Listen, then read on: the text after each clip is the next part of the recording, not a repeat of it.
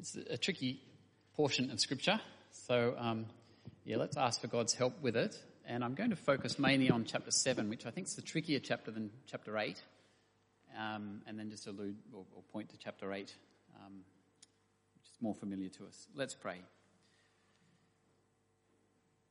Father, we thank you for the really clear and simple parts of your word.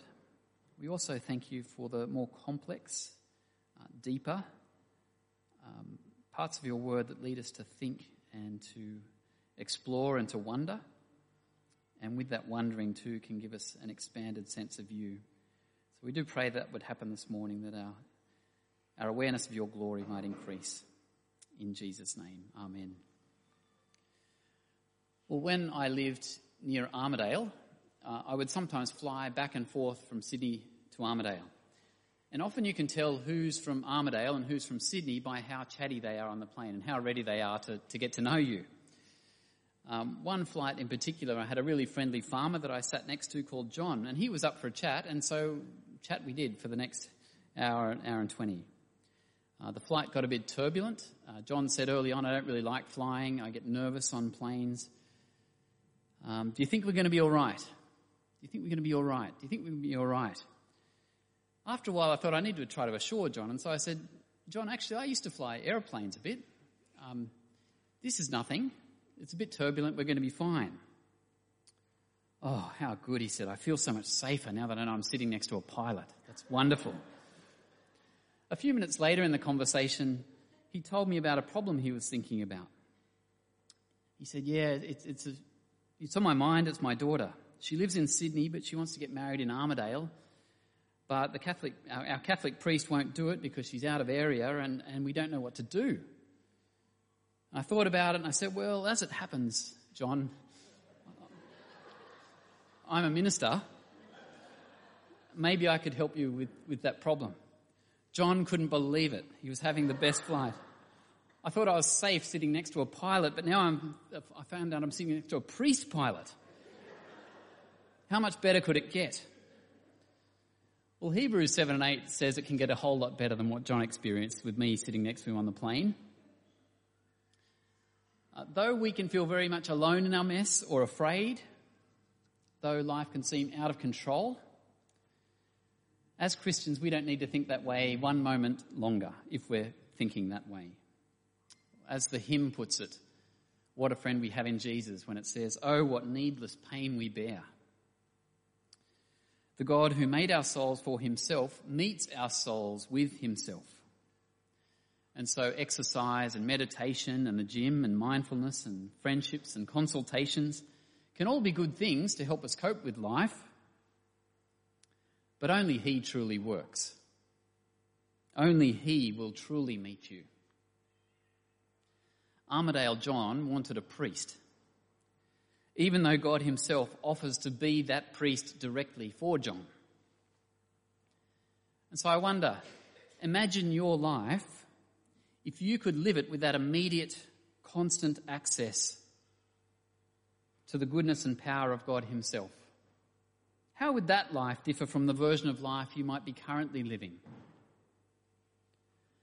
Now, I don't really relate very well to the idea of priests. I've never had a priest, being a Protestant. But I do love the story of Hannah. And Hannah's story helps me to understand how a priest could really help me. She goes to the priest Eli in 1 Samuel chapter 1. Our opening verse was part of her prayer this morning.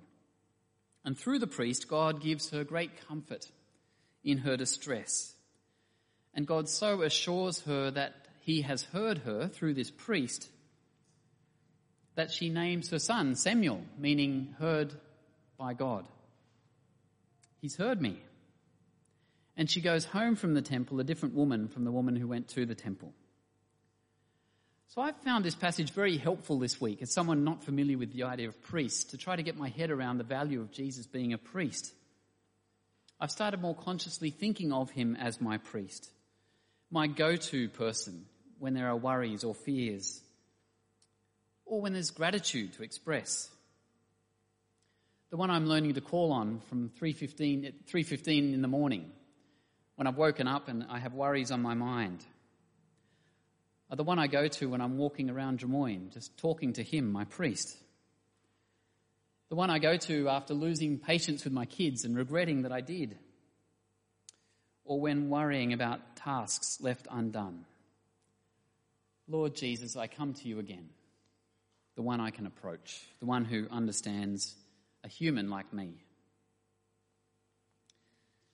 And though we're going to look more at Hebrews 7 than chapter 8, both chapters help us to draw near to this inexhaustible person who offers comfort and who offers help. The real question I think these chapters are answering is, why is it so good to have a priest named Jesus? Why is it so good to have a priest named Jesus? And the first thing it says about this is because Jesus is the priest of all priests. In Sunday school, I used to sing as a child, "What a friend we have in Jesus." But I had no idea how good a friend he would become for me in the years ahead. So let's meet the royal priest Melchizedek first of all, who is a teaching aid for us to understand Jesus, put there in Scripture for us. And we'll do that by picking up from the last verse of Hebrews 6. In verse 20 there it says, Jesus has become a high priest forever in the order of Melchizedek. This Melchizedek was king of Salem and priest of God Most High. He met Abraham returning from the defeat of the kings and blessed him. And Abraham gave him a tenth of everything. Now, if you're wondering who on earth is Melchizedek, where have I been the last 10 years as a Christian? Don't be too embarrassed. Although he's mentioned a big 8 times here in Hebrews, he only makes 2 other small appearances in the rest of the whole Bible. Once way back in Genesis 14, written around 1400 BC, and then he makes another verse appearance 400 years later in Psalm 110. And then he waits for another 1100 years before his quiet significance emerges here in Hebrews. So don't beat yourself up if you're not a Melchizedek expert. I think that's helpful to know. But the gist of his contribution is this. In these early part of the verses, you would expect Abram to make an offering to those who are above him. That's where offerings are normally given, upward. But in Genesis 14, Father Abraham, he will become the father, the figurehead over Israel, makes an offering to someone who is not an Israelite priest. Priesthood in Israel hadn't begun yet. Israel didn't even yet exist. Hebrews 7 retells the story for us. So let's pick it up there in verse 2. First, the name Melchizedek, Melech meaning king, and Tzaddik meaning righteousness, so the king of righteousness. First, the name Melchizedek, king of righteousness, means king of righteousness, then also king of Salem. So the word Shalom, Jerusalem, the king of Salem means king of peace. So this mysterious figure has some really lofty names in a culture that values the meaning of names much more than a Bob or a Susan. No offence, we've got a Susie. No offence to any name in particular. We don't put a lot of weight on names, but here, King of Righteousness, King of Peace. Who is this guy? Their names, they're upward names, Godward names. But there's more to him. Look at verse 3. Without father or mother, without genealogy, without beginning of days or end of life, resembling the Son of God, he remains a priest forever. That is, I think his birth isn't mentioned, his death isn't mentioned. It's not to say that he didn't die. It's just that we have no record of his death and he's kind of there, and then he comes again in Psalm 110, but we don't know where he's gone. We might have thought of Israel's priests as pretty special. But this guy is a king with the lofty, godlike names. And he's a priest. Israel had kings and they had priests, but they didn't have people who were both kings and priests at once, in the one person. He's a priest of a higher order. You might say the highest order. And this reminds me of a scene from Crocodile Dundee, would you believe? A local New Yorker pulls out a flick knife on the Aussie, bushman, whatever you call him, from Kakadu. He's got a crocodile skin jacket. Mick, give him your wallet. What for? He's got a knife. That's not a knife. That's a knife. With his big bush knife. Hunting knife. It seems in the early church, some of the Jews were tempted to go back to Judaism. There could have been less persecution, more for the Christians than for the Jews. Let's just go back to Judaism. It was working all right to hold on to the Jewish symbol of temple and priests. Hebrews is saying, they're not priests. This is a priest. This is a priest. Look at him. And he points upwards from Israel's priest to a higher order of priests, from regulation priests to this Melchizedek. Why? Because by gazing upwards, we're looking right into the place. By gazing upwards, we're looking in the right place to understand the ultimate king priest, who blows Melchizedek even out of the water. The royal priest Jesus, the king priest Jesus, was going to come. Let's try to get our heads around God's spectacular plan from verse 4. Just think how great he, Melchizedek, was. Even the patriarch Abraham gave him a tenth of the plunder, an offering, a tithe. And verse 6, unlike Israel's priests who came from the tribe of Levi, this man, however, did not trace his descendant from Levi. Yet he collected a tenth from Abraham and blessed him who had the promises. A non-Levite priest? Yes, an order of priest held in reserve, introduced before all the others. Not just Israel's priest, he's a more universal priest, a timeless priest, a superior priest, a priesthood that was always destined to re-emerge, to salvage priesthood, not if, but when Israel's priesthood had turned to ashes. And yet in God's kindness, I take it the reason we don't hear a lot more through the Old Testament of this priesthood is it would have been a great distraction, wouldn't it? To know that there's a greater, higher priesthood than the priests they're meant to go to for their sins and for their ritual. Why is this royal priest there in Genesis 14, however? Why is this seed sown that's going to turn into a great plant in the back rooms? Well, he's there because God's plans before Israel were always bigger than Israel. He's the creator of the whole world, not just one nation. And as we saw a few weeks ago, Christianity is not just another world religion, but rather Christianity is the reason for the world's existence.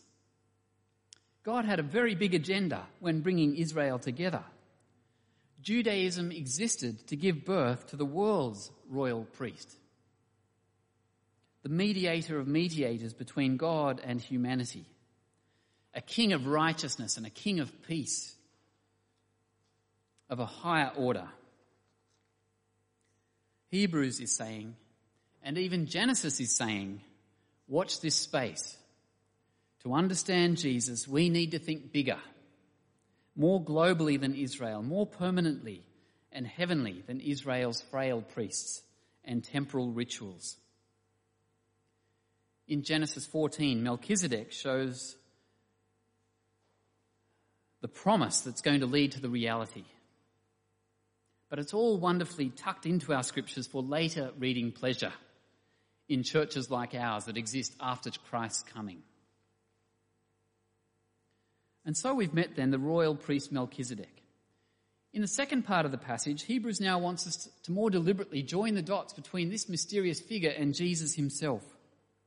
The second point in your outline there, Melchizedek exists to help us appreciate Jesus. And when I was a young boy, we used to own an old Ford Fairmont. It wasn't that old at the time. It is now, if it's around. But I remember a couple of occasions where we lost the key. Keys used to get stuck or lost, I think more often than they do now. You could lock it as there were 4 boys in our family, so easy for a kid to lock the door back then and shut it than it is now with the beepers, I think.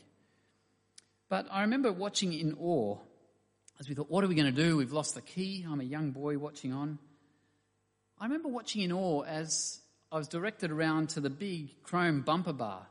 And under that chrome bumper bar was a little metal box magnetically stuck to the bumper. I don't know if you've seen it. Perhaps you have. You slide back the lid of that little box, and inside is a spare key. The very thing we needed to get into our car. Wonder of wonders, I was thinking as a young boy. That's a genius. A masterstroke. Now that key was not there so much if we got locked out, but for when we got locked out. Someone, I thought, knew this would happen. And someone even planned a way out. And something like that is happening in the Bible. When the B-grade priests lose their way, the true King of righteousness will say, I am the way. When the B-grade priests forget their lines, our priest, Jesus, enters the stage and speaks so clearly words of truth. When the B-grade priests lose access to God, a priest will come of such royalty, well, he will be God. Now that's a wonder of wonders. That's genius. That's a masterstroke involving mind-boggling historical proportions and foreknowledge. What a friend we have in Jesus.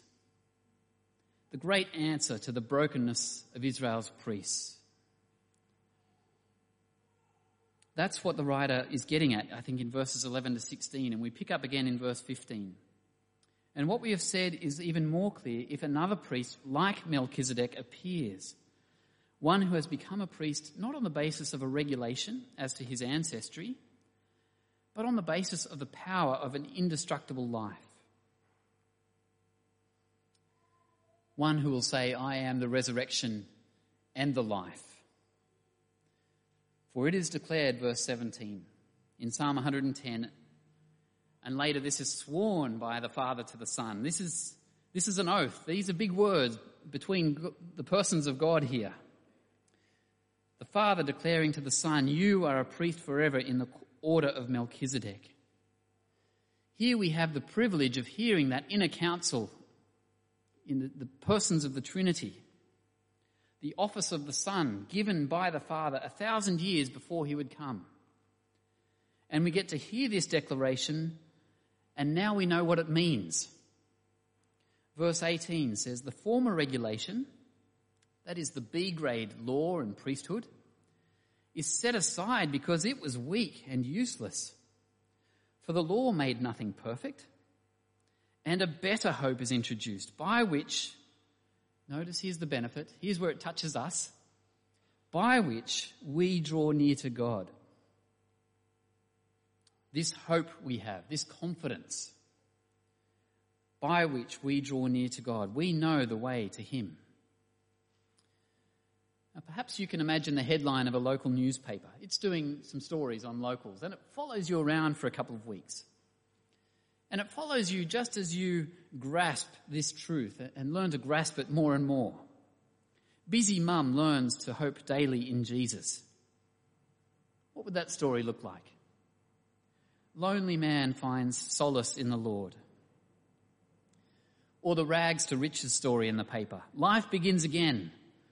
Workaholic draws near to Jesus before it's too late. What would that look like for you to draw near to him?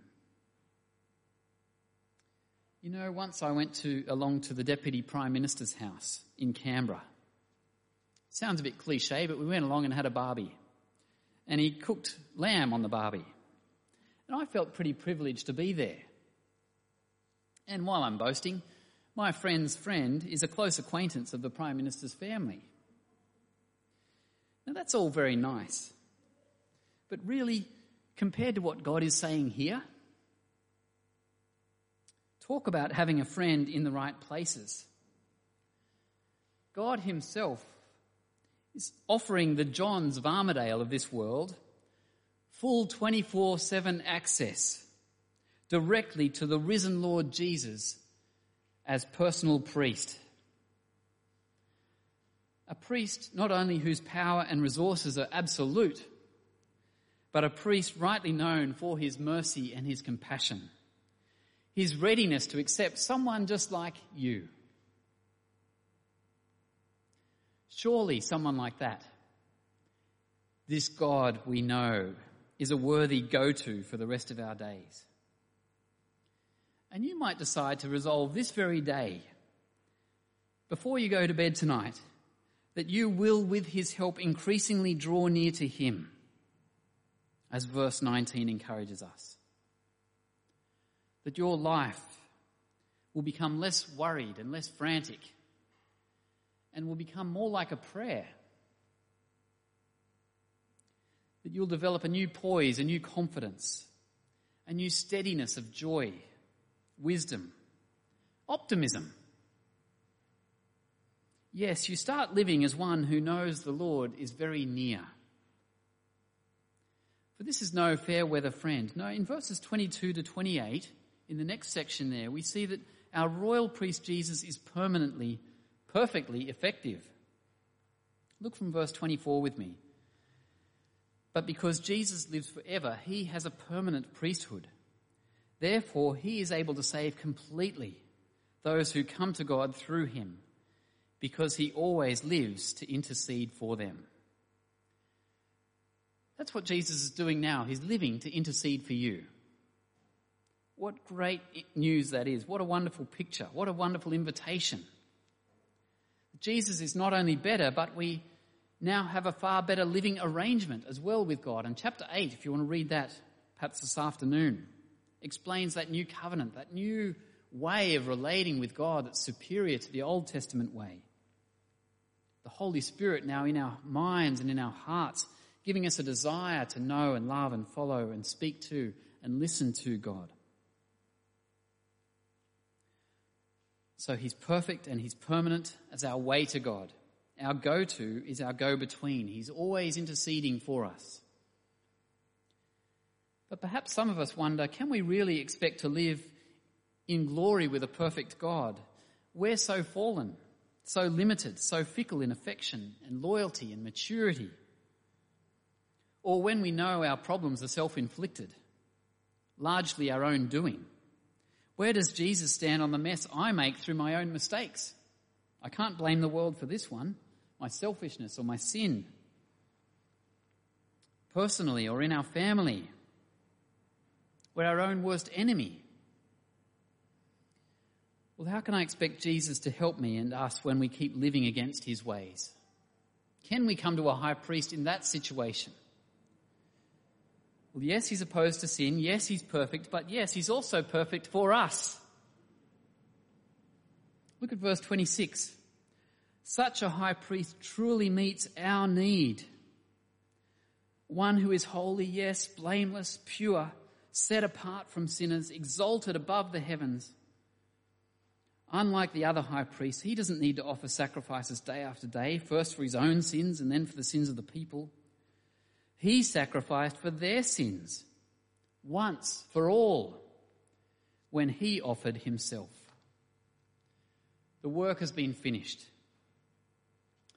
You know, sometimes when I'm driving and I'm pretty sure I know the way, but I've got Ashley next to me, I'll say, right turn here, Ash. And she'll say, yep, right turn here.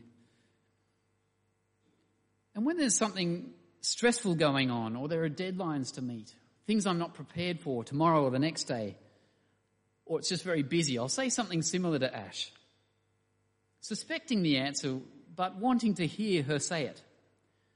Ash, is everything going to be okay, do you think? Yeah, Dave, it's going to be okay. Everything's going to be okay. How much better when we take that question to our royal priest, Jesus? Is everything going to be okay, Jesus? He not only comforts us with such words, telling us everything's going to be okay, but his words are backed up with eternal power. Everything's going to be okay. Draw near to me. Trust me. I've got you. Wonderful words in a broken world. Hannah's priest was weak. Your priest is wonderfully strong. What a friend we have in Jesus, all our sins and grief to bear. Well, let's pray to him now. Let's pray.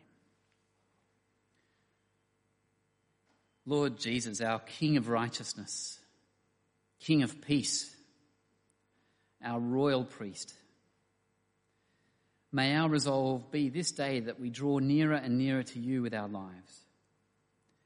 And Lord, in our weakness, take our resolve, our weak resolve, and multiply it and sustain it and supplement it and use it to do just that, to be those who love and trust and draw near you, and so have the peace and joy and newness of life that you intend for us.